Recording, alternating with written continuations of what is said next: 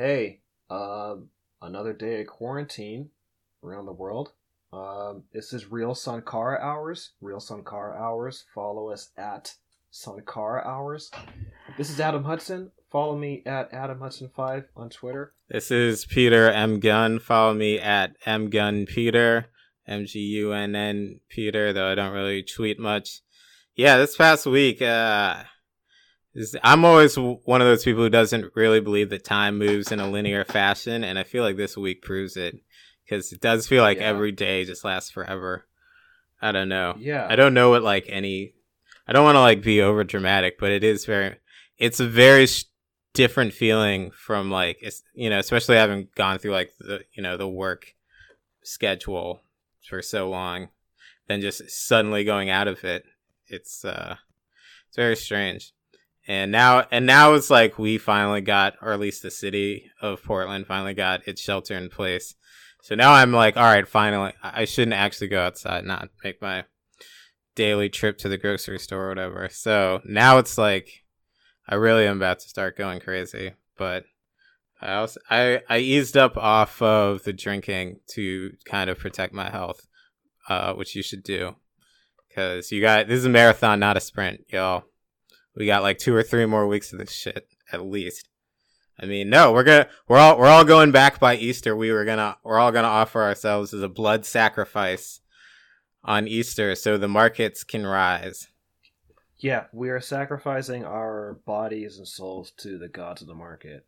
Because that's the only god we pray to in America is the god of the market, the stock market, the Dow Jones, and the Nasdaq. Line's got to go up. I mean, honestly, it does almost make me understand human sacrifice from a societal management standpoint, where it's just yeah, I mean, even if the high priests don't know what they're doing or whatever, it's they got to look like they're doing something. And so it's I think maybe maybe if we sacrifice more people, then everyone else will be oh shit, they're taking this really seriously. And then it will be a collective. I don't know. I just got me thinking about it.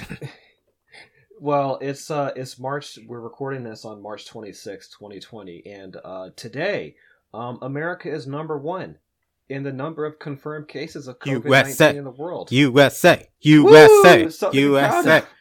Number 1 in everything, baby. China. We surpassed China, Italy, Spain. So we're number 1 in the. Yeah. Fuck yeah, this America, baby. Yeah, we're number 1 confirmed case, number 1 country. But Adam, cases. Easiest part's getting the title. Hardest part's holding on to it. Oh yeah, we gotta. So guys. So keep violating social distancing. Get sick, and we can stay. Go back to work. Let's all go back to work, especially service industry. Just don't wash your hands ever, because we got to keep it going. Look, guys. That's what people like Donald Trump, that's what they want. It's hey, go back to work so we can keep that number 1 status. And so I mean, putting that aside, in addition to this number 1 status, this very grim number 1 status, because it's not like America's number 1 much in anything else, except for military spending and the number of military. Oh, Adam, you forgot prison population.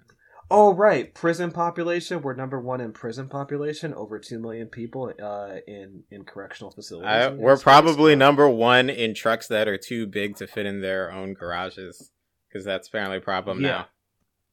Yeah. Number 1 definitely in military bases. Anywhere between 800 to nearly 1,000 military bases and installations across the globe. Number 1 in military spending, at least.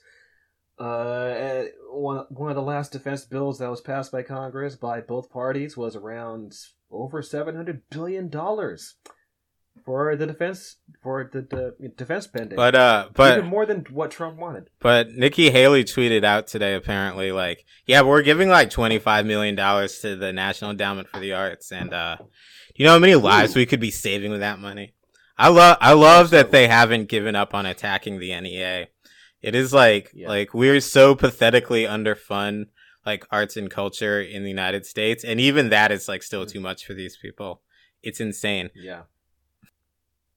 So I'm gonna transition into kind of breaking down the bits and nuts and bolts of this. So there is this big ass stimulus package that's I think most likely going to be passed by Congress. The Senate passed theirs just recently. It's $2.2 trillion.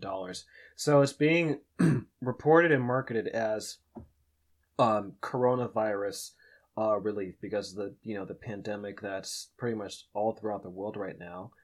In the U.S., we have the most, as of this recording anyway, we have the highest number of confirmed cases of COVID-19 in the world.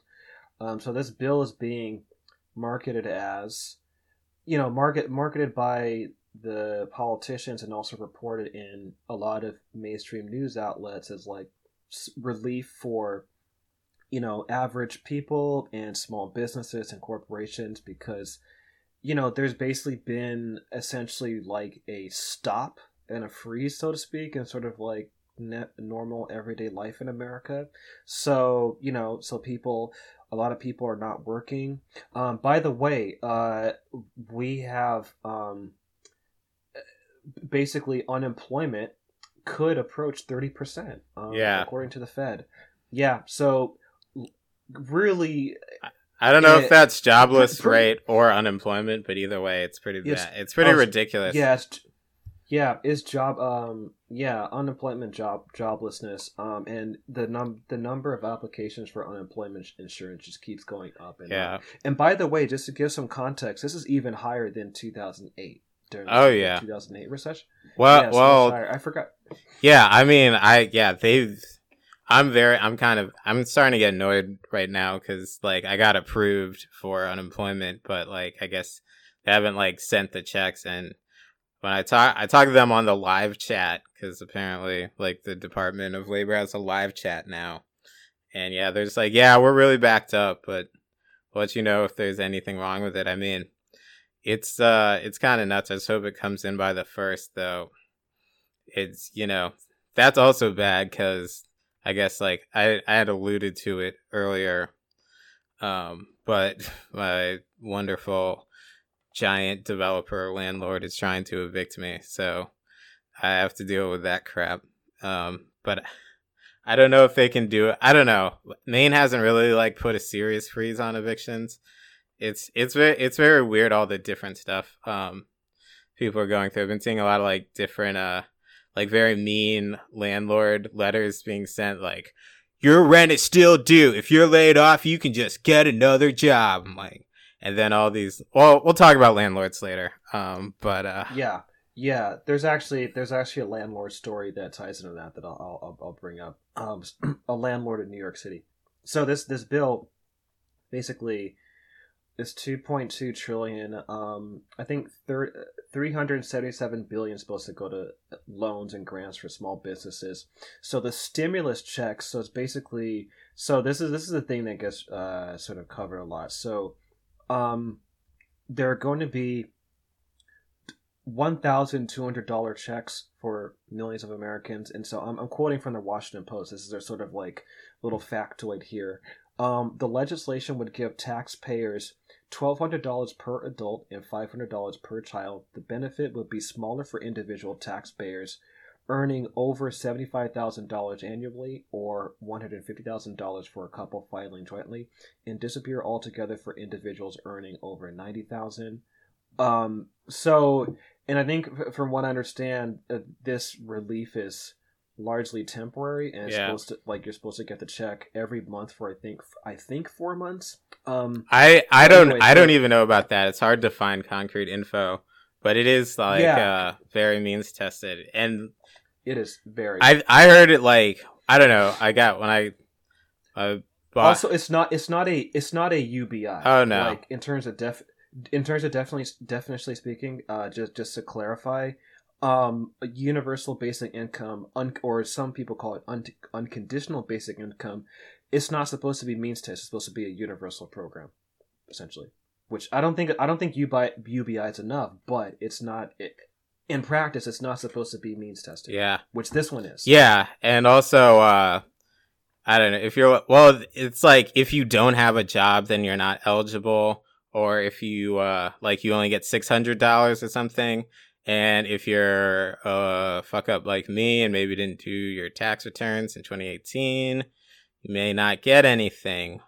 So yeah, like do your taxes now if you haven't, because they'll be going by that. So they extended it to July, but then they also want to. It seems like such an easy political layup, and they're just like messing it up entirely. And it's always quite telling that they can, like, there's so much fretting and about like, oh, we don't want to make sure the right people are getting it. Whereas meanwhile, it's like, oh, all right, airlines, how about, I don't even know what it is. Like, how about 60 billion? Okay. Yeah. Cruise industry, or whatever the numbers are. So the total of this package, once you add all those checks up, is supposed to be 290 billion. Then there's expanded unemployment benefits totaling around 260 billion. You can also thank Bernie Sanders for that, because he was the one who put that amendment in. Amendment King. The largest chunk, the most significant chunk, and the most controversial is putting it mildly, probably the most fucked up part of this bill is basically the loans for big business, essentially. There's also tax cuts for businesses as well, but essentially okay, so wait, hold on. I'm kind of scrolling through this Washington Post article, which I'll put in the description, but they're saying aid to large businesses, new oversight measures, whatever the fuck that means. Anytime they mention oversight, is most of the time it's bullshit. Yeah, I think the way Chapo phrased it, or someone, they're like, oh, there's a manager. They put in a manager you can call. Typical Democrat shit.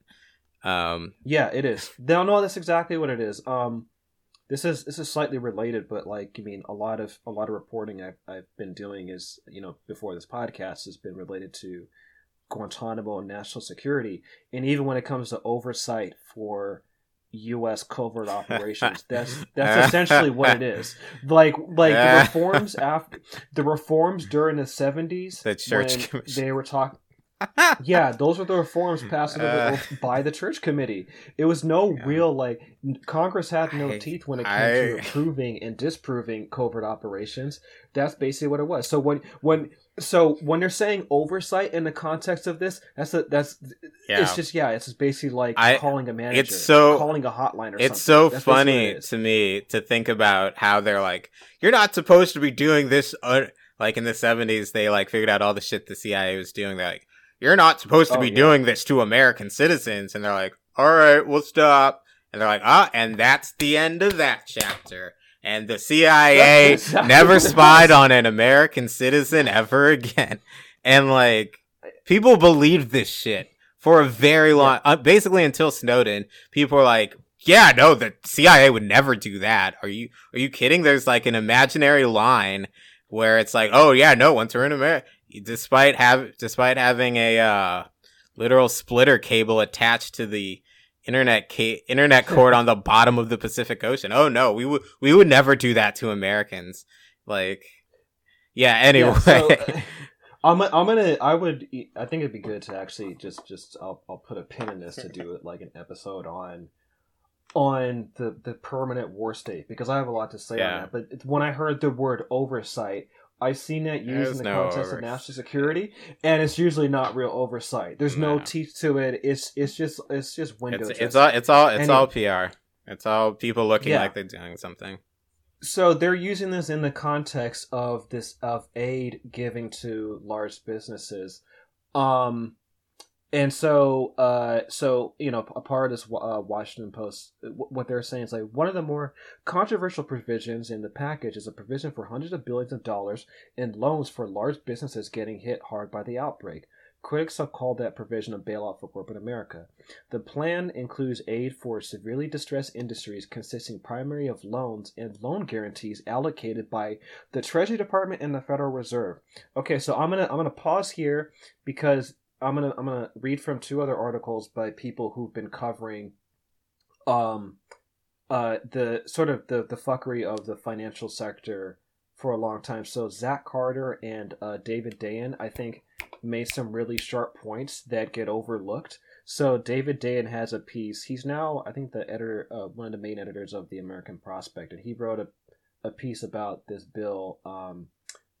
Yeah, yesterday. Okay, so and I'm gonna read two quotes from them, and then just basically explain the as best as I can the nuts and bolts of this. So, he's saying, the other 425 helped capitalize a four. So a lot of these numbers keep changing day by day, but what really like the actual number doesn't really matter per se. What matters is like one, the scale, which we're talking about billions to trillions of dollars, and the fundamentals of what's going on. So I'm just going to quote from the Dayen piece, and what he's saying: the other 425, which is basically referring to the aid given to big business, helps capitalize a 4.25 trillion with a T leveraged lending facility at the Federal Reserve. The taxpayer dollars would soak up any losses from that lending program. The loans won't be secret anymore, but the oversight is largely after the fact, without subpoena power, and mainly reduced to writing reports. Again, hence why I said the term oversight used in this context is largely bullshit. It's just writing a report. There's no subpoena. There's no actual power when it comes to making sure that it'll be a strongly worded report. Right. And so Dan goes on. He said, so it's not a $2 trillion bill. It's closer to $6 trillion. And 4.3 trillion of it comes in the form of a bazooka aimed at CEOs and shareholders with almost no conditions attached. I'm going to read from the Zach Carter piece in Huffington Post. I think he wrote this. Yeah, he wrote this yesterday as well. So, final text of the bill, this is Zach Carter, has not been released, but according to a legislative draft, the new law would establish a $4.5 trillion corporate bailout fund overseen by Treasury Secretary Steve Mnuchin with few substantive constraints. Some outlets are reporting this as a $500 billion fund, but $425 billion of that can be leveraged 10 times over by the Federal Reserve, resulting in a multi-trillion-dollar program. So basically, like this kind of leveraged lending, to explain it in very, very crude and simple terms, is basically another form of free money to banks and corporations. I'm explaining it at the... Yeah. Excuse me. I'll have you know that J.P. Morgan Chase paid back every cent of that $800 billion they demanded to get into them immediately over the course of like 10 years or something. So how dare you? At least they told us that they did. So how dare you accuse these corporations of not having the best interests of the American government in mind? And so this also comes in line with a round of quantitative easing by the Federal Reserve, which is separate from this bill. So basically, the Federal Reserve announced, in order to essentially assure liquidity in the financial market in a larger economy. So quantitative easing is basically... so in this context, when you're talking about lending at the Federal Reserve, which is the central bank in the United States, that the Federal Reserve gives to major big banks, the Federal Reserve isn't actually physically printing money. This is all done by computer. So the nuts and bolts of it is basically like this. So in the context of a crisis, right? Like, so in this case, you have a worldwide pandemic. That's going to send shockwaves to the financial market, right? Because there's a lot of trading when it comes to securities and investments in the financial market. It's all flowing and is supposed to go to, oftentimes people's pensions are tied in the financial market. This is loans, stuff like that, right? Large amounts of capital flowing around that's supposed to be tied to the real economy, but in large part, like, there's been a huge divergence between the real economy and the financial market. So in order to ensure the basic health and liquidity of the financial market, the banks are panicking because they're anticipating, okay, if there's this global pandemic that's going to hit not just the United States but the entire world, it's going to impact the stability of the bank's portfolios, because what's also on their portfolios are a lot of other loans and securities that they're giving out. So, for example, if these banks have on their portfolios, like let's say loans that they're giving out, mortgages they're going to giving out, they're going to be anticipating a lot of defaults as a result of the pandemic. If people are going to be out of work for a long time, it's going to be more difficult for people to pay off those loans and those mortgages. So the banks are like, okay, we're looking at our portfolio and like, okay, we're anticipating that like we're going to get a lot of losses on our portfolio because people are going to be defaulting on their mortgages and loans. So basically, and so the banks in this situation have one of two things. One, what they can do just to essentially balance their portfolios and make sure the ratios are even. What they can do is like one way they can do it is basically, all right, we're just gonna stop lending loans that much just to even out the ratio. But that would basically cause a recession. So another approach would be, okay, we'll just get money from the Federal Reserve. So what the Federal Reserve does is they quote unquote buy those sorts of risky loans and assets that the banks have in their portfolio, and the Fed is like, okay, we'll absorb that risk on your portfolio and basically absorb it into the American currency, so to speak. And then the way that transaction occurs is in the form of quantitative easing, which is basically like we're just going to give the banks trillions of dollars on their portfolio to basically even out that ratio. So that's basically how it works. And so they're getting these multiple rounds of quantitative easing. And by the way, since 2008, for most of the Obama years, interest rates have been incredibly low. Right now, they're basically zero. They're literally zero. They're literally zero right now. Throughout the Obama years, they were somewhere like 0. They're like 0.5%. Yeah. So if I may, I don't want to mess up your train of thought. But with regards to like quantitative easing, like this is basically without that is basically what happened in the Great Depression. If you've ever seen It's a Wonderful Life, I know it's a very corny ideological movie. But there's sort of the infamous scene where like sort of the crash is happening and everyone comes to the bank to get their money out. And Jimmy Stewart is like, I don't have your money. It's in Bill's house and Fred's house and all this stuff. And, the point, and he's just like, a small time bank or whatever. But that's the idea, is that like, the banks don't really have like the actual money, like, saved up in a vault of everyone's accounts. So if there's a run on the banks, then like they just close down and then everyone's money is just gone. And so that's why like when you're at the bank and you see like, that's why like one of the New Deal things was like the FDIC.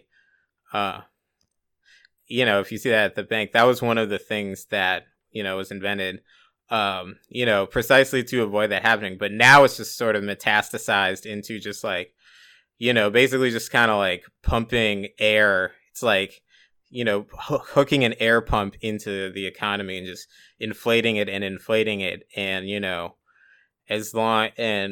I guess it's like very strong material so that like it never actually bursts, but I don't know. It's one of those things where it's like, it shouldn't burst. History shows that capitalism like has boom and bust cycles, but it seems right now they're like pretty convinced. They're really betting on the idea that won't happen. And I don't think they can actually solve sort of the fundamental problems. They're just kind of putting everything off until after the election. And then I think is when all the bills will start to come due.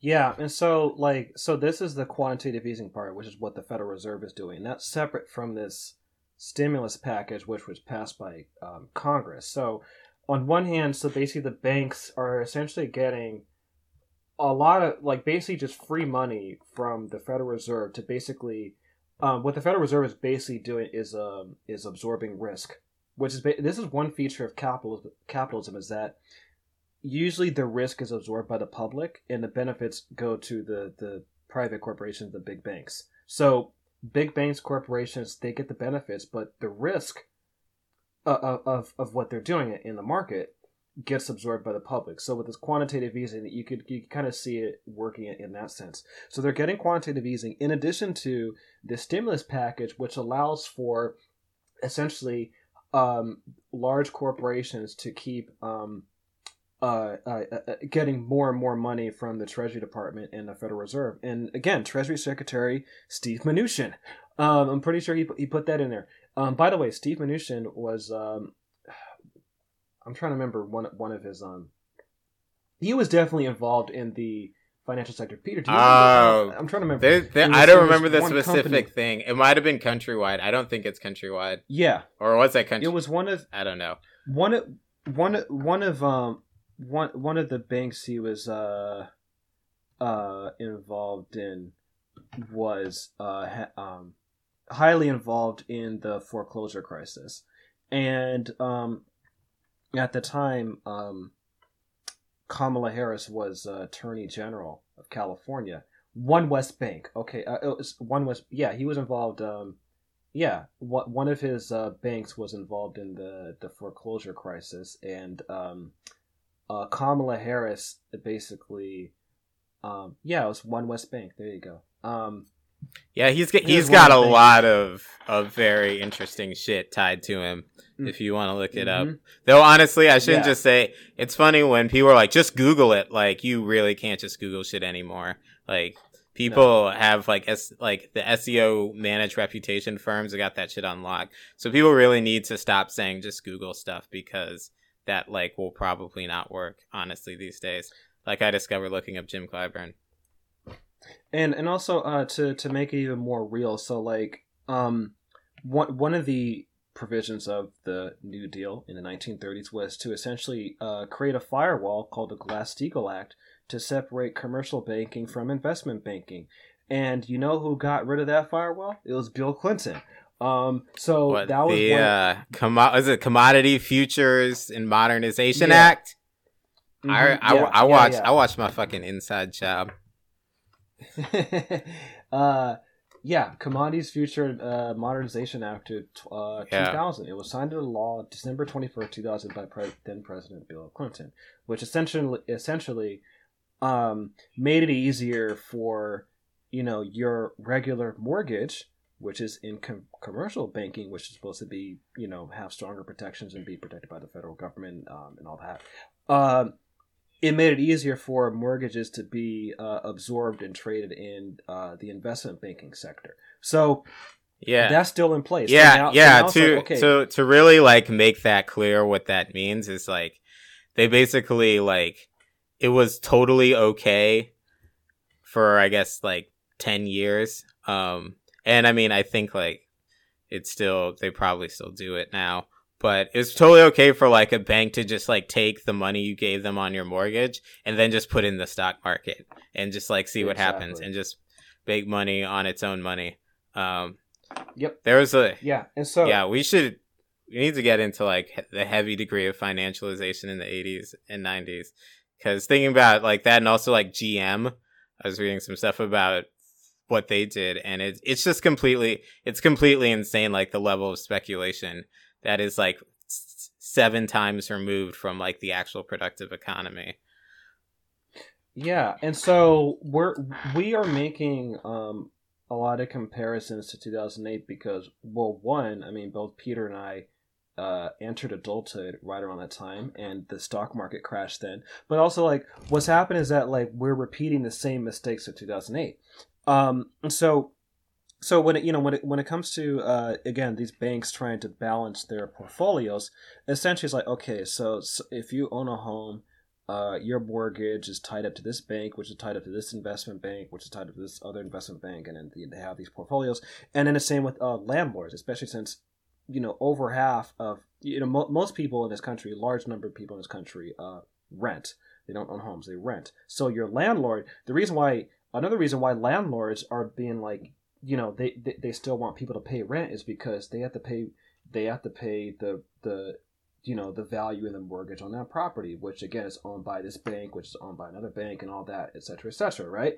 So it's this big sort of like giant sort of interconnected web of people owing people shit.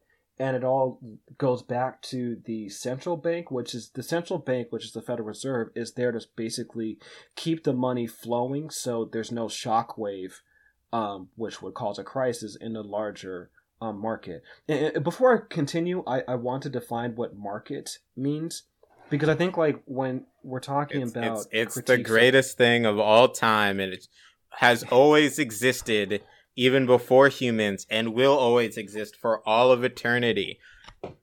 And you can never ever say anything bad about it or ever think about a world without it, because it is bigger than even like cosmic existence itself. yeah, and markets. I think what happens is people mistake markets just for exchange or trade. So a market system or a market is basically a way of how you allocate resources. So you have people who are sellers who exchange goods and services for money from buyers. That's a market, right? And so replace that good and service with, let's say, I don't know, healthcare, right? Or education. And I'm mentioning that because there are certain things that should not be subjected to market forces. And then when you're talking about financial markets, people are trading essentially financial securities in derivatives at low transaction costs. This is a very like kind of basic rough definition of markets. And securities are usually stocks and bonds. And so it's basically people are there's like a transaction going on between goods and services Yeah. on one end and Yeah. the other. There's, if I can sort of draw that out. Sure. Go ahead. Yeah. It's like, so say you like, if there's like a thing that everyone needs, say it's like doorknobs or whatever. There's two ways you could go about determining how many doorknobs are being made. You could basically like survey how many doorknobs people need in the society, and basically how maybe, and plan for how many doorknobs that people would need in any given year, and then be like, all right, and tell the doorknob makers like, okay, this is how many doorknobs you need to make.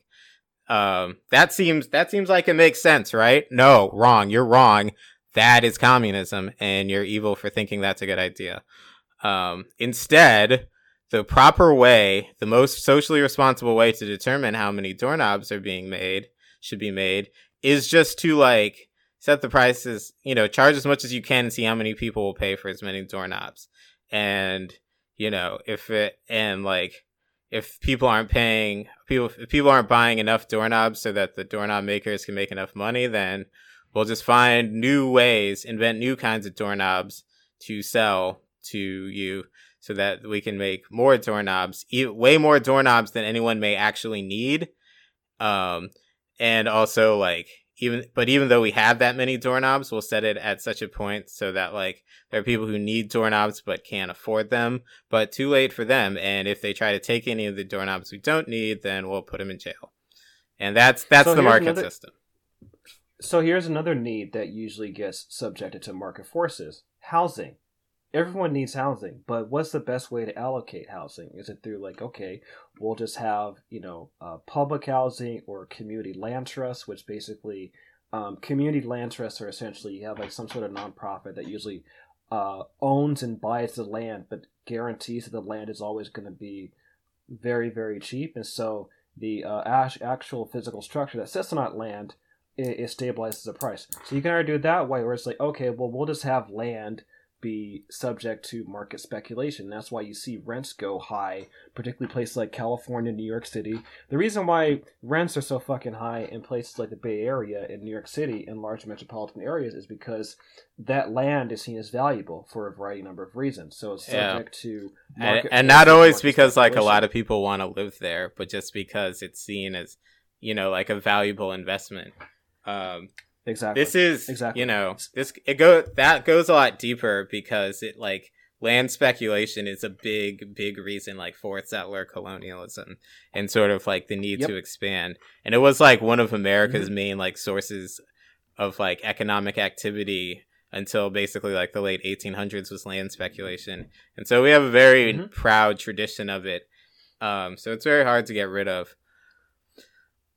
I'll keep going. I'll wrap this up. But also, like, land speculation was also tied to slavery, because part of the logic for the land speculation was like they were going to use that land for plantations and to have slave labor on it. So it's like, okay, you have like the land which is previously inhabited by, you know, millions of indigenous people. Then it's like the settlers, okay, we're going to kill these people. Once all those people are dead, you can now speculate on the land, how much it's worth, and then use that land to build plantations and cultivate valuable cash crops. That can be. We'll go further into that, but like I'll just say like during this quarantine, I am reading. I've mentioned this book before. The Half Has Never Been Told. Hold on, let me grab it. The Half Has Never Been Told: Slavery and the Making of American Capitalism by Edward E. Baptist. You know, we're all in quarantine. We're indoors, so if you want a good book, hefty book, over 500 pages about how slavery built American capitalism, this is a pretty good book. Anyway, I'll wrap this up and then we can sort of tie into. I'll mention what I think should be done with this bill. So basically, like with this bill and the quantitative easing, the people who are getting the most relief are large corporations and the big banks. And I think what's really going on is that big corporations and big banks are looking at a crisis, namely a global pandemic, and are seeing an opportunity to make a lot of money. The neoliberal ethos. And there is a statement where one of them said the quiet part out loud. The CEO of Boeing, he was being interviewed, I believe, on Maria Bartiromo. And so usually with if the government or the Federal Reserve is going to lend banks and corporations money, logically there should be strings attached, conditions attached. So what should have been done during a financial crisis is that, like, okay, if there's this bailout is going to be given to these big banks who created by the way, the 2008 crisis was the fault of the big banks. So it's like, okay, you guys created this crisis. This is your mess. And so excuse me, some libertarian on Facebook told me that it was because poor people of color got a bunch of homes that they shouldn't have bought. I was told that. Right. Well, they're wrong. I won't go. That. Oh man. That. Yeah, we really should have an episode on the financial crisis because there's so much to unpack there. But basically, a lot of banks, just to kind of tie this in, a lot of banks are basically trying to pressure more and more people to buy homes even if they couldn't afford it. So there's that. But anyway, so this is a crisis. That was a crisis, 2008, largely of the bank's creation. So the government had to bail them out. But during that time, people on the left and progressives were saying, okay, we can't just give the banks this kind of money with no conditions to it. The banks have to restructure in order to prevent this kind of crisis from happening again. That did not happen. And also, the other part of it was that why isn't the relief given to homeowners, the people who lost their homes, the people who really bore the brunt of that crisis? There is very little relief given to homeowners. Most of the so-called relief was given to the banks, again, in order to essentially ensure the stability of this market system and to keep it flowing. That was really the point of the bailout. And you can see the same thing happening with this so-called stimulus because of this global pandemic, the ones who are really bearing the brunt of it are everyday people like you and I. You know, like millions of people being out of work, homeless people, you know, people who are struggling to work and make rent because of this pandemic. Those are we're the people who need the most relief. But in this bill, the most of the relief is not going to us, is going to big business and the large banks. And so, and that's really the big picture. And also, before I continue, I really want to make this point clear because this has not been mentioned enough. This pandemic and the reason why it's so severe in this country is because of Donald Trump. And here's why. Because Donald Trump, the Trump administration, and the U.S. government knew that this crisis, that the pandemic was coming to American shores. There were U.S. intelligence reports from fucking January and February warning about a very likely pandemic. Funny. Also, months before the United States fired its CDC expert in China. So we fired one of the experts we had in China to monitor this crisis. There were intelligence reports warning that, hey, there could be a pandemic that's very likely to hit the United States. There were several warning signs about the pandemic, and Donald Trump and his administration chose to do nothing. Why? Here's why. The reason why he refused test kits. The reason why, if there would have been more test kits, the number of cases of coronavirus would have been higher.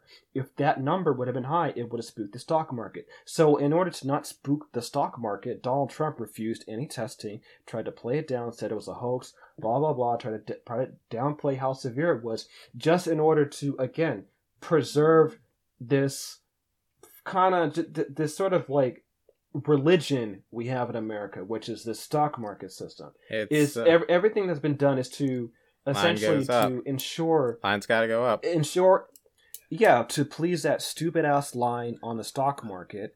And so basically the reason why this crisis is so severe, because we could have prevented this crisis. I mean, there's no vaccine, right? There's no vaccine so we can't prevent it in terms of actually quote unquote curing it. But there were several warning signs to prepare for it, to make it not as severe as it is now. And the reason why this crisis is as severe as it is, and why the United States has the highest number of COVID-19 cases in the world right now, is because of Donald Trump. And the number of people, and I'm going to go even further, the number of people who are going to die in the next year because of COVID-19, the blood is on Trump's hands. Yeah. And I'm going to say this again. The number of people, there are thousands of people in the next year who are going to die because of COVID-19. And the reason why is because of Donald Trump and his administration, and the fact that they did not do anything because they were far more concerned about pleasing the stability of the market rather than the health and the safety of 300 million Americans within the United States. So, but... Yeah. And that really, and there's no accountability for it. No. There's no. The Dems are holding them accountable. I mean, this impeachment shit that they had about Russia and all this stuff is like, okay, we spent 4 fucking years about this Russiagate shit, but it's like, oh, okay, so that largely turned up. It didn't turn up much, but when it comes to a pandemic, that you can definitely lay at the hands of a sitting U.S. president who did nothing, who sat around like Emperor Nero as Rome burns, that's basically killing a huge chunk of the American population. There's probably going to be no accountability, no impeachment for that. Well, and he'll probably get reelected because the Democrats chose to have someone like Joe Biden, who is basically like walking around comatose, running against. So you have someone like Biden who's running against Trump. And so, this is what is infuriating. I would like to say that, especially when you bring up impeachment, we should not lose sight of the fact that we're not giving Mike Pence enough credit for all this. Honestly, he's been running point on a lot of this stuff, on a lot of the COVID, on the coronavirus response. Yeah, and with the man with such a stellar record of basically creating his own HIV crisis in Indiana in 2015. It's funny that you brought up religion. It makes perfect sense. Trump, I'm sure, barely has any idea what's going on. I think he just sits in the bedroom watching Fox News, and they're like, "Sir, we need you," and then they haul him out, and they make him give his stupid little speech, and then they shove him back in the closet. I never really assumed he's running the country that much, but it is also just I don't know. It's hard for me to get mad about it in the sense of I knew that. Of course they're going to do that. Of course they're going to do that. I don't know. In many ways, I feel like there's kind of and I think a lot of us, sitting around in our rooms or whatever, it's like a miniature regression to childhood in a way. And part of how that manifests for me is that I remember as a kid always like thinking like, man, America is like just like a really mean place. It seems like they don't care about you, like unless you're like working as hard as you possibly can. That doesn't seem right. But at the same time, it's like, oh no, we really care about your safety. We really care. It's a very sort of Midwestern, like, I mean, it's certainly just plenty in the blue states, but I mean, I guess I kind of experienced as this sort of Midwestern kind of right wing, like, yeah, no, we totally care about you guys, and this is how we show it. And of course, we care about your health, and this is how we show it. And it's really, I don't know, it's brought back a lot of those feelings because it is just like, oh, yeah, no, they like social distancing. Great way to make the people responsible for it. Get the heat off the government and the fact that like, oh yeah, nobody can get tested. If they just fucking tested everyone, then everyone would know whether they can go out or not. Instead, we have to do like all these stupid games. I mean, it's like whatever, follow them. Okay, I'm not that, but it is stupid. So the CEO of Boeing. I want to go back to the point I was making about Boeing. It was so he was asked on. This is David Calhoun. He's the CEO of Boeing. So this is one of the industries that's getting a bailout because. Obviously, because this global pandemic's having a huge impact on traveling, the airline. I mean, Boeing makes more than civilian planes too, so they really get to do whatever they want because they can just also cite national security. Also, 96%, somewhere around 96% of their cash they receive is used for stock buybacks. It's not used for improving services or increasing the pay of people who work in the airline industry. Anyway, so David Calhoun, this is on Tuesday. So he was asked about basically. So yeah, Fox Business's Maria Bartiromo was. Basically, the issue of like, okay, if corporations and banks are going to get this kind of bailout, shouldn't there be strings attached? Shouldn't there be some kind of conditions like, okay, if we're going to give you this money, you have to change your behavior, you have to do certain things in order to make sure that like, okay, like you've earned this money, and that so it doesn't create a situation where banks and corporations keep creating crises that the public and the government have to keep bailing them out for. So like, okay, there should be at least some strings attached so that it prevents this kind of crisis from happening again. So they don't have to. They should have saved up their rainy day fund and not bought so many lattes. Boeing. So the question was asked about public equity stake in companies like Boeing, and so basically Calhoun's response was, "I don't have a need for an equity stake. I want them to support the credit markets, provide liquidity, allow us to borrow against our future, which we all believe in very strongly, and I think our creditors will too. It's really that simple." And then he was asked, like, let's say if the government demanded equity stake in the company in return for aid, he was asked, like, if the company would reject it. And he said, this is a quote, "If you attach too many things to it, of course you take a different course." So this is a huge red flag. So basically he's saying if the government asks for any kind of conditions to the bailout, the company would take a different course, which basically means they don't need that money. Because if they have the option of taking a different course, they really don't need that money. So basically, and this is what I mean about the quiet part out loud. This is what I mean about the quiet part out loud, is that they could absorb this crisis. The ones who really need the most help are everyday people. These corporations and banks could they would get hurt by the pandemic, but not as severe as homeless people and people who have to work, 2 jobs just to pay the rent. So the question is, who should get the bailout and the most relief at this current moment? The government already made their stance clear. Okay, the ones who should be prioritized are big banks and large corporations. So we're going to give them money largely with no strings attached and very, very little accountability and very little oversight, which again is just window dressing. So they don't really need the money as urgently as regular people. So I'm gonna sort of wrap it up with this. What I think should be done, or something that would be better. And some of this stuff has already been floated around by some progressive members in Congress, and also based on like what other countries are doing. But I mean, what should be done are direct payments, direct unconditional payments to everyone, just to at least keep people afloat, just so people can keep buying money to spend on food and take care of their families and maybe take care of housing and all that. Obviously, nationalized the healthcare system. Ireland and Spain, they nationalized their hospitals to take care of the crisis. I think we should do the same. Just nationalize the hospitals, which is basically Medicare for all. Just nationalize it. Nationalize healthcare. And also freeze rents and mortgages and evictions. It's gonna just freeze it. Obviously, the banks aren't gonna like that because again, they want that money to keep flowing. But given that we're in a crisis and so many people are out of work and we're reaching 30% unemployment, people aren't gonna have money to pay for their rent. So let's just freeze rent. Excuse me. Maybe I can use this as a bridge to talk about the real victims in this crisis, Adam.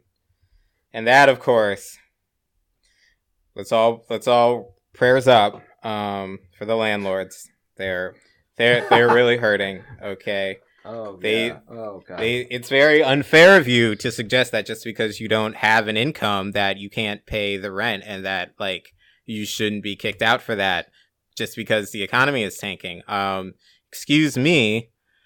Those landlords depend on your rent to survive. So you can't just deprive them of that just because you don't have any method of ensuring your own survival. That's not fair to them. And, look, okay. It's funny, actually. Two things about, landlords have kind of flown under the radar as a sort of public villain for a long time in America, but it seems like, or at least on the lefty corners of the internet I hang out at, people are kind of coming around to the idea that they are inherently parasitic, oftentimes in the form of wishing death upon them, and usually following that with a picture of Mao Zedong or a Wikipedia article about mass killings of landlords under Mao Zedong.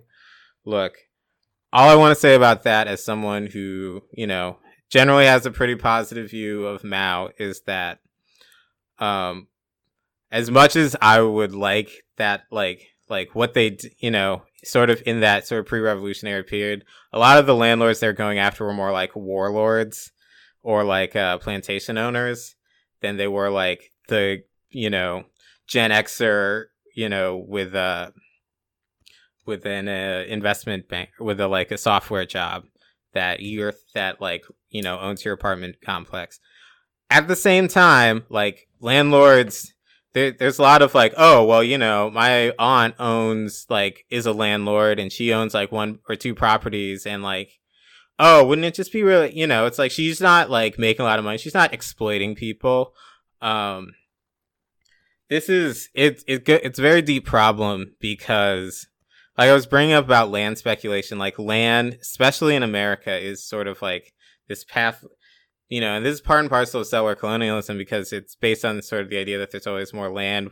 In economics, land is the ultimate, limit scarce commodity because you can't make more of it. But you can if you just take other people's land. And sort of, we've always used land as a means, as a safety valve for the inevitable class conflict that comes along. So right, if you're a European settler and you're you're not a serf or whatever, you're not eating shit at the bottom of the feudal ladder, but you want more for yourself and you're never going to be a baron or whatever. So you decide to move your family to America where they're just giving out land or whatever, and maybe your wife is I don't know if that's a good idea, and you're shut up, you don't have any rights. And you get here and they're all right, maybe the Homestead Act passes, or all right, you get your old land, but it turns out it's too late. All the good land's been bought up by these large plantation owners, and so you either end up working for them or you're stuck farming rocks, in West Virginia or whatever, and so then you get mad, but then you're oh, well, we have half a fucking continent of land.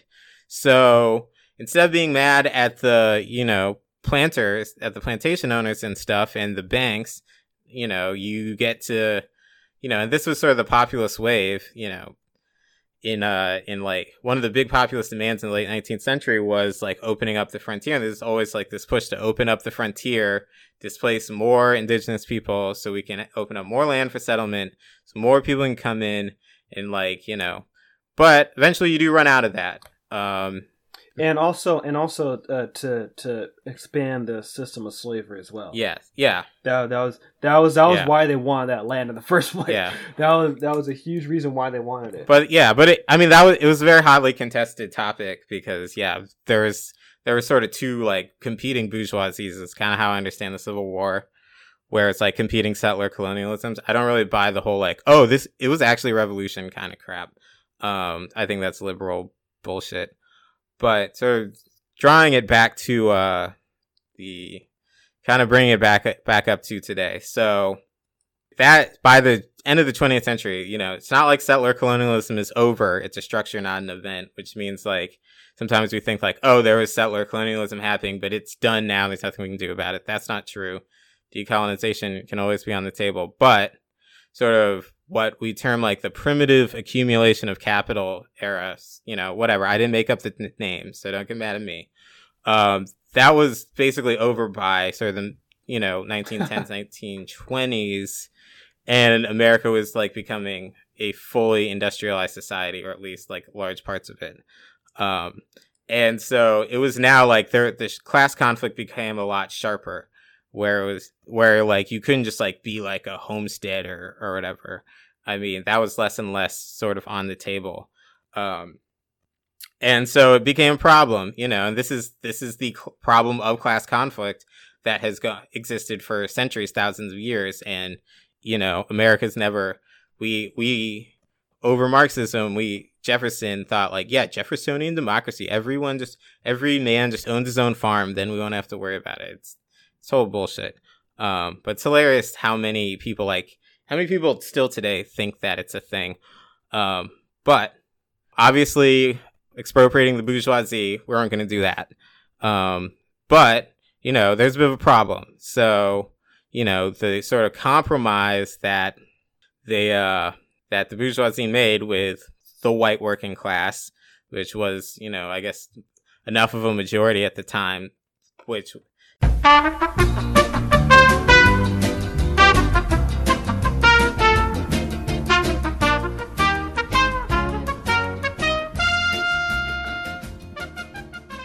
Hey, we had some technical difficulties. I think usually when we start getting into deep shit, the internet just doesn't like us. Yeah, so. They're trying to silence us. Yeah, it's silencing us. Or I silence myself by having a terrible computer.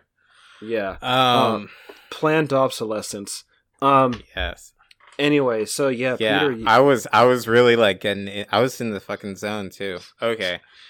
So yeah, Peter, you were talking about, I guess, that sort of suburban compromise and then why landlords are banned, right? Yeah. Bad. Well, so the point is that the compromise that was made is basically like, so the American dream is that like, you can be a pro idiot, but we'll you'll be able to generate your wealth through owning a house, through owning a piece of land, real estate.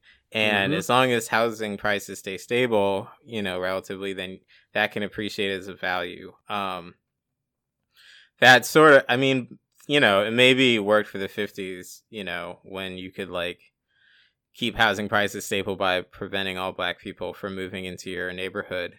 I think by the 80s, it really did not do that. And I feel like this is probably when house flipping came in and like, sort of every sort of like fake deep kind of like entrepreneurial guy was always like, yeah, man, you got to get into real estate. And it is also very much like, yes, well, now that I've made I've been able to save a little bit of money, by working hard and scrimping and doing all that shit that they want you're supposed to do. And now I want to be able to make more money out of it. And so, right, the easy, sort of the thing that everyone tells you to do is buy property and then rent it out. so you can have a source of passive income. This is how you ascend classes. First, you were a worker who sold their labor to earn money to live, and now you are someone who lives off the product of another person's labor. And people, that is a very significant distinction.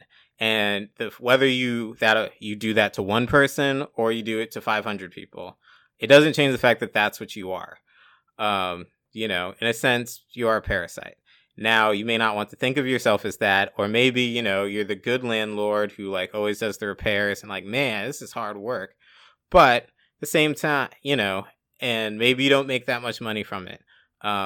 I don't necessarily believe you. I mean, yeah, if you only own one property, you're not going to be like raking in the millions. But whole thing is that like, if all these small, kindly old landlords were just not in it for the love of the game because they just love housing people and charging them rent, and they weren't out to make profit. I mean, they wouldn't be doing this. Like, the reason people do it is to make money, is because it's profitable. So it's the same thing with small businesses. Because this happens in like the restaurant industry all the time, where like these small business entrepreneurs are all like, no man, like, we're actually getting hosed here, and it's the workers who are living off Easy Street. They're making all the money. We're not making any money. We're barely scraping by. We're making less than you. I mean, my boss literally tries to tell me shit like that, and it's like, if that were true, you wouldn't be doing what you're doing. Like, if it's so bad, then trade places. They would never do that. They know that like they are making more money doing this than they would, but it is a fragile system. So, on some level, it is like, yeah, they are dependent on your check coming in every month because that on some level, they need you to eat. Or I don't know, or at least like keep their business afloat. So it does make, both things can be true where it's like, oh yeah, there are, small landlords. Maybe they're not the hugest enemy unless they're like really terrible people. Right. But it is also true that like they literally live off of another person's livelihood, and it's not I got a nice sticker on my computer, with a big hammer and sickle in front of a phrase, and it says, "Owning things is not a job," and it's not. I mean, there's some work involved. Look, okay, yeah, you gotta fill out some forms or whatever. It's not a job. Owning things is not a job. Running shit's not a job. If it were such a terrible job, the way these people complain about, I mean, fine, whatever. You might have a couple of bad tenants. I mean, that doesn't negate the reality of the system. It's the same thing. Like, okay, cops have to deal with a couple of genuine assholes. It doesn't mean that doesn't change the function of the police. Like, those assholes, they're not the reason the police exist. And terrible tenant. It's not like, yeah, sometimes landlords have to eat shit on a terrible tenant or whatever.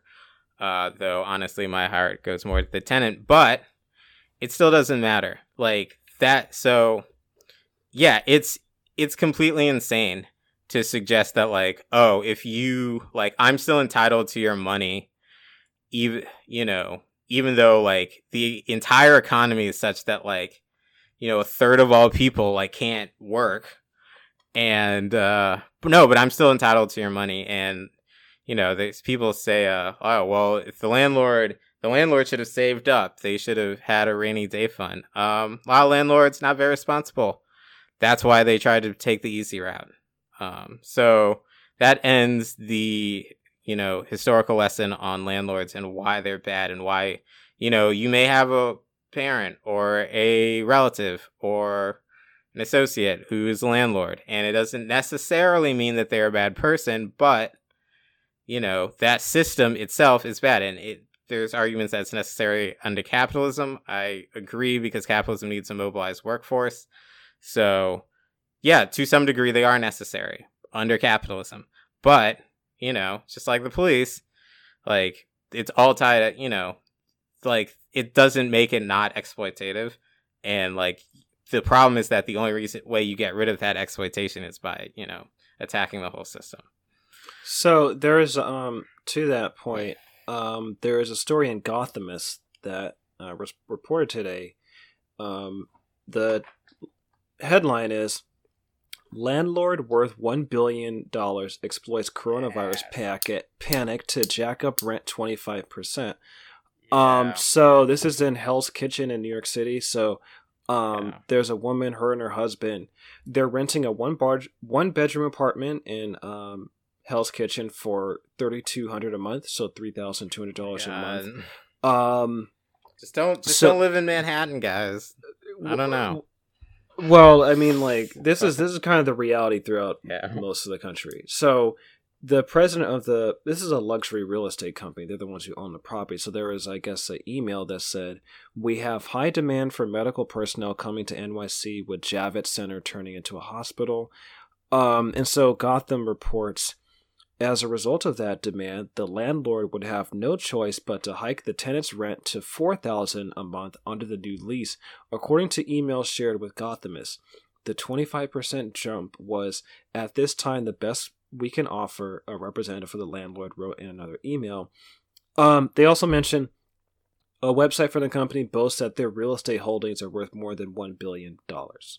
So, this is similar to the banks and the corporations. This is one example of even landlords using the crisis as an opportunity to line their pockets. Yeah, we should. And also not provide relief to the people who need it the most, which I think really needs to bear repeating, because that was a lesson of the 2008 financial crash, which was, okay, during this kind of very severe crisis, who's more deserving of the most relief? Is it the banks and corporations, or is it the people? And in 2008, what Obama did was like, okay, give most of the relief to the banks to again ensure the stability of that market system, rather than take care of the people. And another critique of markets as a system is that, one, markets are prone to periodic crises and instability. So that means like they're very risky.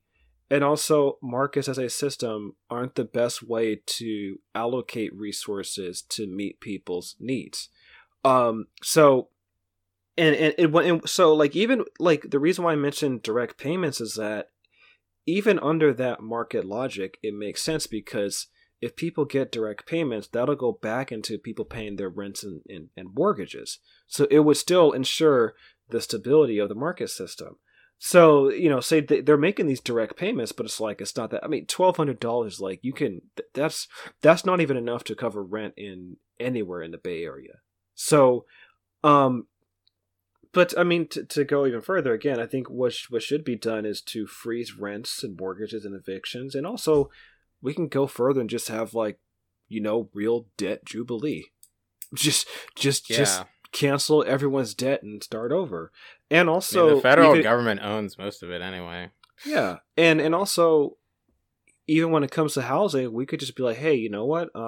Given there was already a housing crisis before this pandemic, because I think one thing this pandemic is showing is how profoundly unequal and unstable our economic system already is.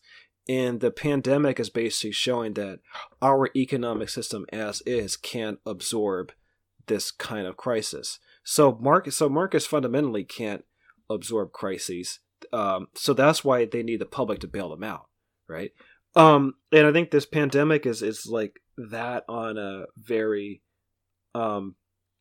extreme scale. So, to basically, to kind of wrap up talking about this stimulus, I mean, it's just basically highway robbery, right? The big corporate America and Wall Street are just robbing the public dry. And what's kind of the reason why I wanted to mention Trump and his administration is that the reason why this crisis is as severe as it is because of his administration's mismanagement of the crisis. And I forgot to mention that a lot of senators knew about the pandemic, and what they did was sold their stocks.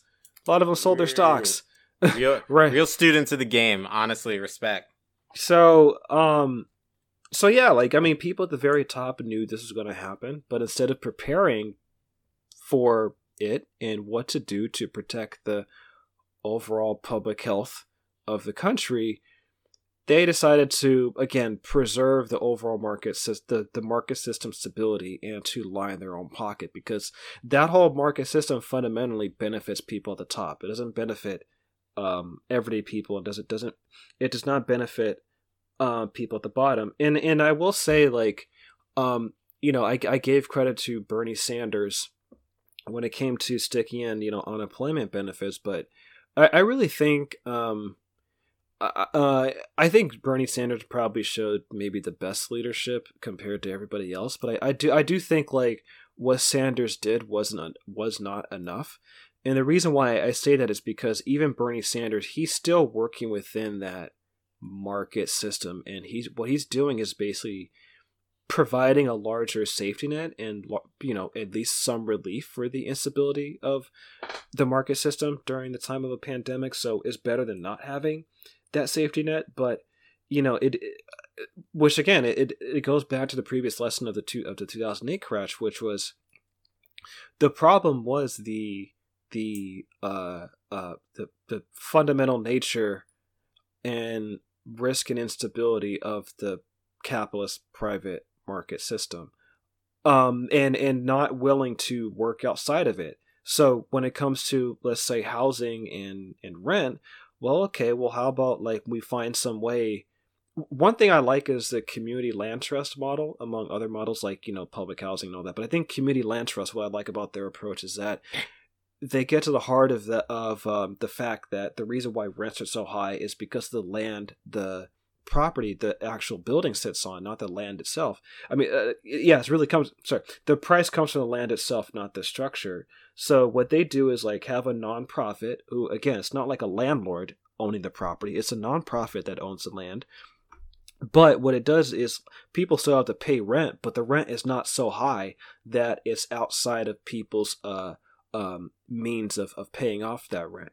So, that kind of approach works outside of the market system, but in terms of what's being put in this bill, what's being discussed, there are no solutions that are being proposed that work outside of the market system, which fundamentally at the end of the day would help people. Things like freezing rents and mortgages. I will say, being that I live in the Bay Area, the Matt Haney and Hillary Ronen of who are board of supervisors in San Francisco, they're proposing a rent and mortgage moratorium in order to prevent a Great Depression. Another supervisor, Dean Preston, who was previously a member of Tennis Together in California, he's now been elected to the board of supervisors in San Francisco. He and I think a few others organized to basically, I think, take over a hotel and use it to house. It was some property that they bought up and used it to house homeless people, to take care of them during the pandemic. So at least at least in the Bay Area and other parts of the country, you do see like some proposals that are outside the market system. But I think what's fundamentally missing is that again, the pandemic is showing the fundamental instability, inequality of the capitalist market system, and it cannot meet the challenge of, taking care of people's public health during this pandemic. What it's really going to do at the end of the day is preserve the integrity and stability of its own system. It's basically, the system is designed to preserve itself, which benefits the people at the top. And this bailout, this stimulus package, the quantitative easing, I think is all very solid proof of that. And also, there needs to be universal testing, because the reason why we have to do social distancing is because we don't know who the hell has the virus and who doesn't. With universal testing and just having everyone get a test, like in South Korea and China, it makes it easier to pinpoint who has a virus, who doesn't, and who needs to be quarantined, and who is free from the virus and who's safe to go outside without worrying. So yeah, I think those are the things that should have been not even just in the bill. This is beyond specific legislation, but things that really should be done nationally on the national level, state level, local level. But we're seeing none of that. And one of my concerns is that right now, actually, there is a poll. Hold on, let me pull it up one second. Actually, okay, yeah, this is in Politico, but there is a poll that was done. A majority of Americans, so 55% of Americans, according to an ABC News poll, approve of Trump's management of the public health crisis. This is in Politico. Doesn't surprise me. 43% disapprove. So again, that's why I mentioned how the Trump administration's mismanagement and the fact that they didn't pursue aggressive universal testing when they first heard about the signs of this pandemic likely reaching the United States. Because that point is not hit home, the result is like a majority of people now approve of Trump's management, because what's being reported in the news is that, hey, people are getting checks, and blah, blah, blah, you're going to get relief and all this other stuff. But it's like, that's not actually what's going on when you dig into the weeds of this bill and what's actually going to be done. And I think, there's another poll that was saying that there's very real, I think it's like somewhere over 60% of people expect an economic recession to come as a result of the pandemic. So yeah, I mean, this bill is, not surprising, but still frustrating, because the level of robbery in terms of trillions of dollars is, that's the kind of shit that like sparks revolutions. If you look it should. It should. Yeah, it should. But if you look at the French and Russian revolutions, very similar conditions. It's gonna have to get worse, honestly. Yeah, that's true. I don't know. Part of it is like literally just being trapped at home. It's hard to like sort of get around and like feel the sense of the social rage. I don't know. It's interesting. And also, we can't protest either because of social distancing. So there's that. Yeah. Which kind of feeds into, people having these conspiracies that, maybe they actually did create the virus to prevent people from gathering, which means that they can't protest. And, people can go down a rabbit hole or whatever kind of conspiracy theory. There's some look, guys. Don't be a science simp, okay? White people have ruined simp now, but we're gonna get a little more use out of it. Don't be a science simp. Don't be the like, oh well, yeah. Look, keep your brain a little, just a little bit, just a couple dials towards the weird end, because they know how to they know how to manage reality. And, on some level, Trump's completely bungled it. But it's like, did they bungle the Iraq war, or did they do it perfectly? Like human lives don't matter to these people. Exactly.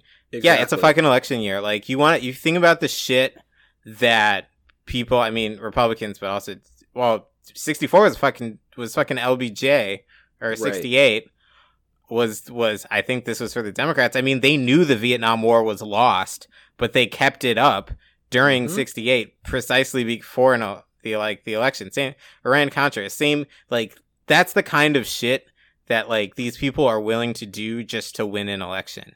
That has nothing to do with democracy. So on some level, it's the system's finally being laid bare. Apocalypse means uncovering, which it does. But at the same time, none of this shit falls unless we make it fall. And so people just, if you I hate feeling sort of there are times this week where I felt very powerless about, anything I can do about my own situation or, the situation at large. And I hate that feeling. I hate the idea that's oh, well, I guess I should just stay home and get high or whatever. Fuck that. I want to say fuck that, but at the same time, these are world historical forces, and sort of the kind of, bravery / arguable insanity that led to revolutions in the past. That's the kind of level we need to be on. This is about, acting upon history, revolutions and things of that nature. So, are acts of will. And, personally, I think that only a party of workers is going to get us anywhere where we need, is the only vehicle that can enact any of these things. No, and that and that may be through the electoral route or maybe through other routes, but as long as that organization exists. And the thing that bothers me about all this like political moment is I'm worried that we're wasting it. I'm worried that people are all sort of woken up, jostled and angry and realizing what the fuck's going on, but no one will seize or capitalize, if you will, on that.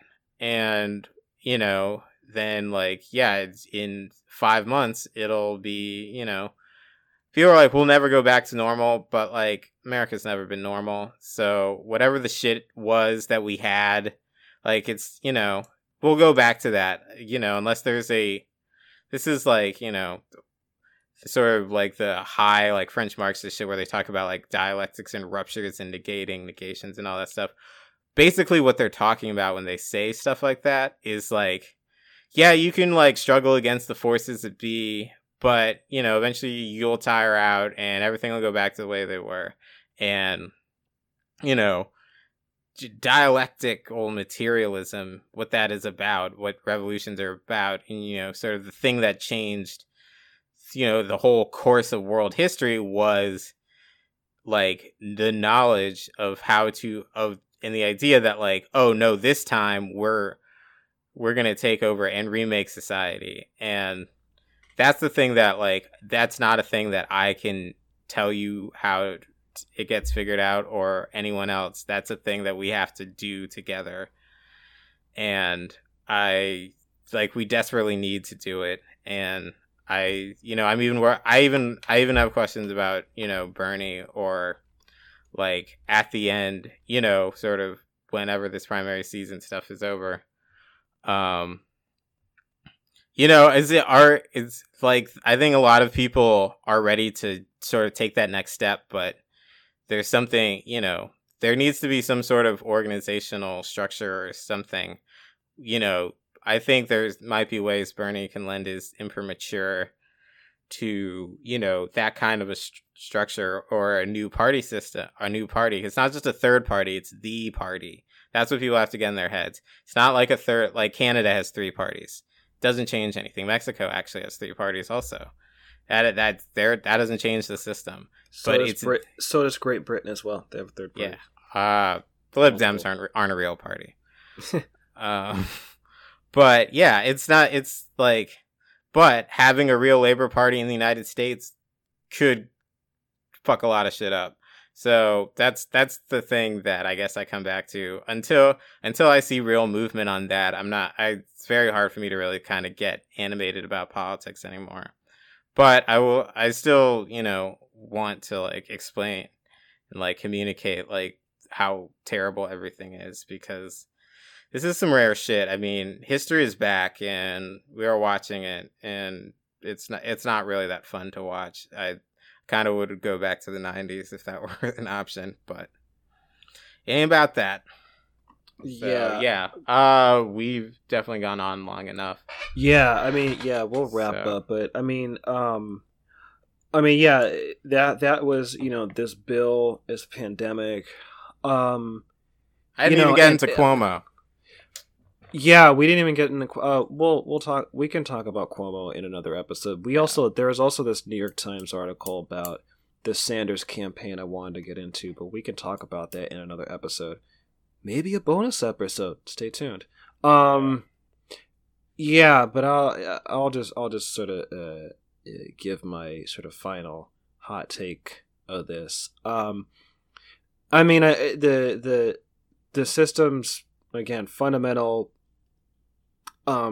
inequality, injustice, I think is just being laid bare evermore, on top of more and more evidence of it being laid bare evermore. But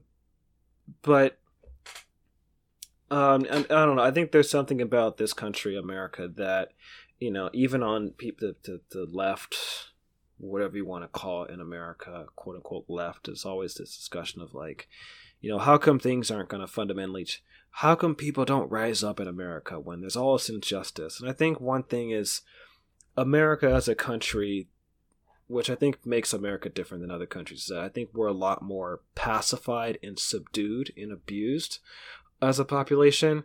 And I think there's just, I think you can see it even with the election that I think part of, I'll just shoehorn this quick point, which will tie into that, again, that New York Times article about the Sanders campaign and how come, the question is okay, how come, Sanders, how come he wasn't able to secure the nomination even though most people agree with his policies, etc., etc.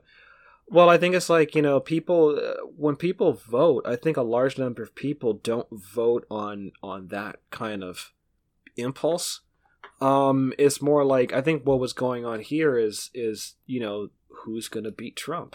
I think a lot of people were yeah, I agree with Sanders' policies, but I don't think he's going to beat Trump. I think someone else is going to beat Trump, like Biden or some other person. And I think that's something Sanders, I don't think he ever really got over in this election. And I think for a large number of people in this country, and I think what would explain why Donald Trump has a high approval rating in contrast to the fact that this pandemic and why it's so bad in this country is because of his administration's mismanagement. But I think it's because a lot of people get their news from the TV and just cable television and not digging deeper into this stuff. And so I really think that the level of propaganda in America is a lot, it's incredibly deep and deeply institutionalized and deep in America's culture, that I think that's one of the things that prevents the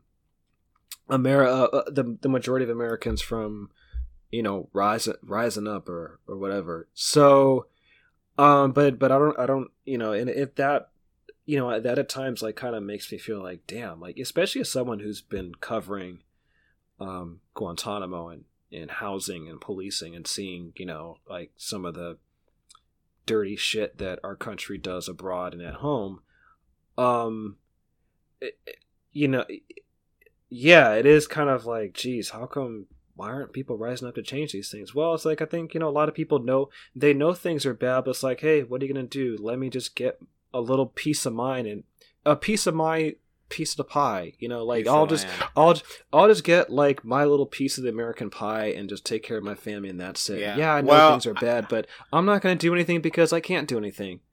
It's a self-reinforcing thing. I also think that and also historically speaking, the empire's really got to be in serious trouble before I think people really start to move on stuff. However, I also think that's going to happen in this century.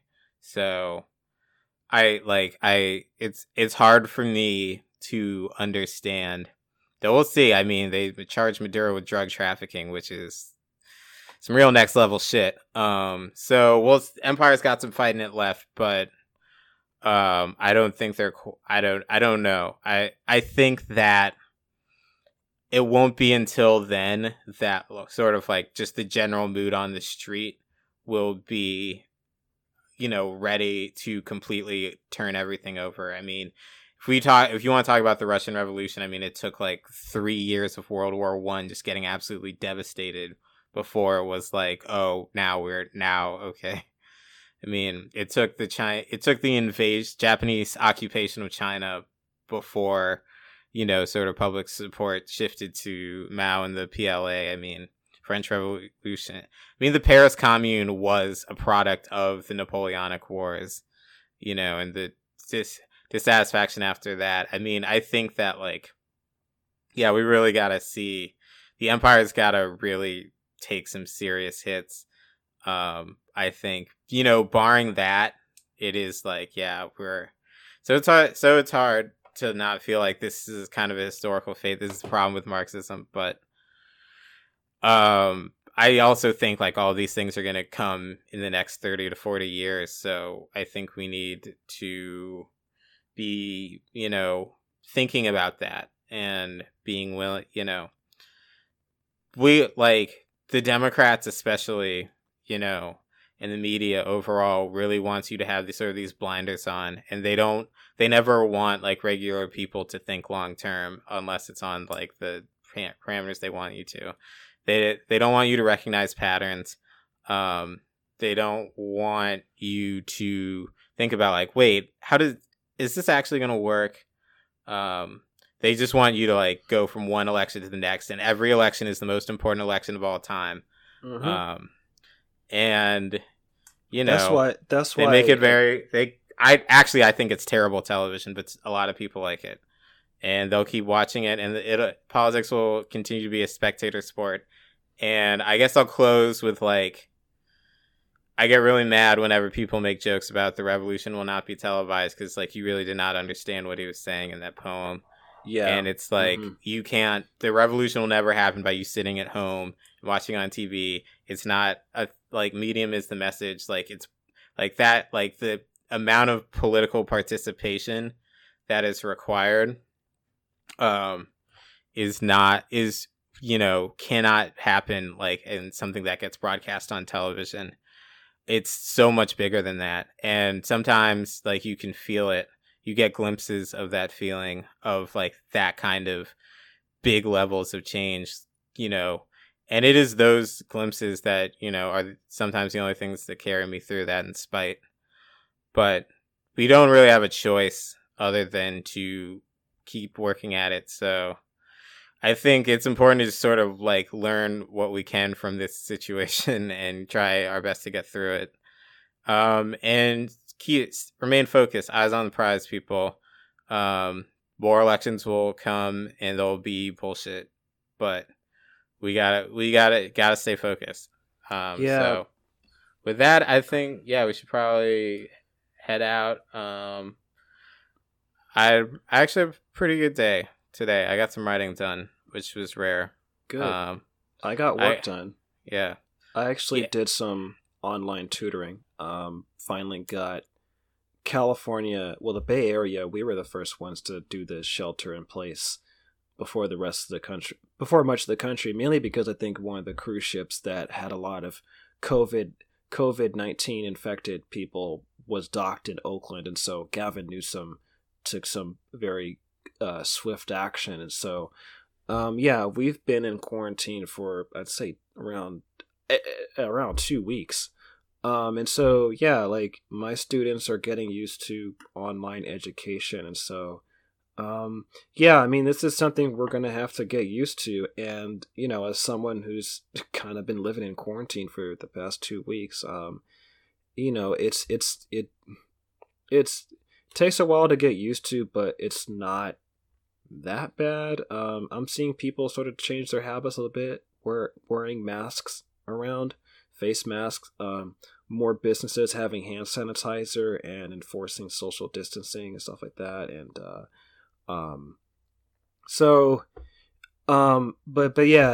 this is going to be a new reality, but that doesn't mean we have to give up the fight. It's just we're fighting on new terrain and we have to adjust, but the goal is still the same.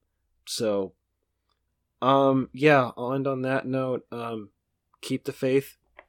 Peace. See ya.